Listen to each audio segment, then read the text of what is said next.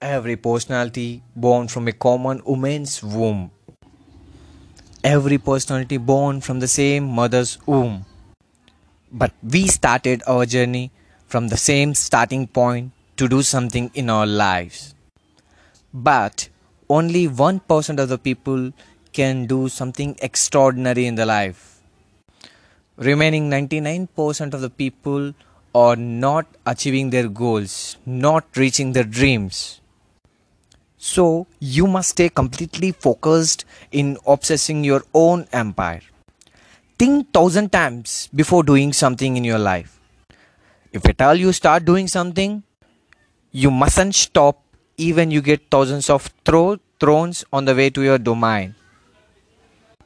In the process, you get lot of negative people who talks at your back, will try to suppress you and make yourself inferior to lose your confidence in obsessing your empire. But you never lose hope. Work as hard you can and keep going to reach the peak position on your way.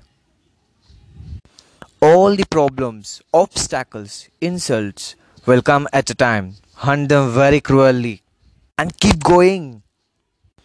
We people are interlinked with this nature. Mother Nature knows how to balance all the imbalances.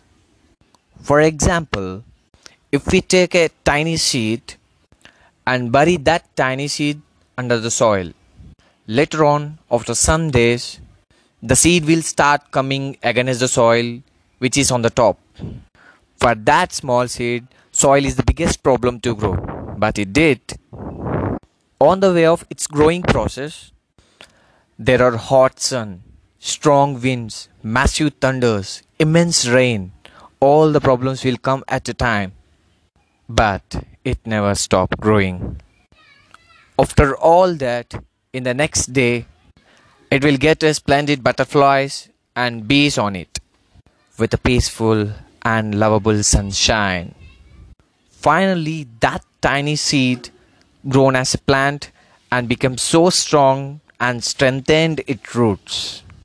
In a similar manner, we people should never give up by some problems, by some insults, obstacles, many detachments. Keep calm and learn to be alone. Hunt the life at the end of the time. Everything will be happy, peace, and wonderful life.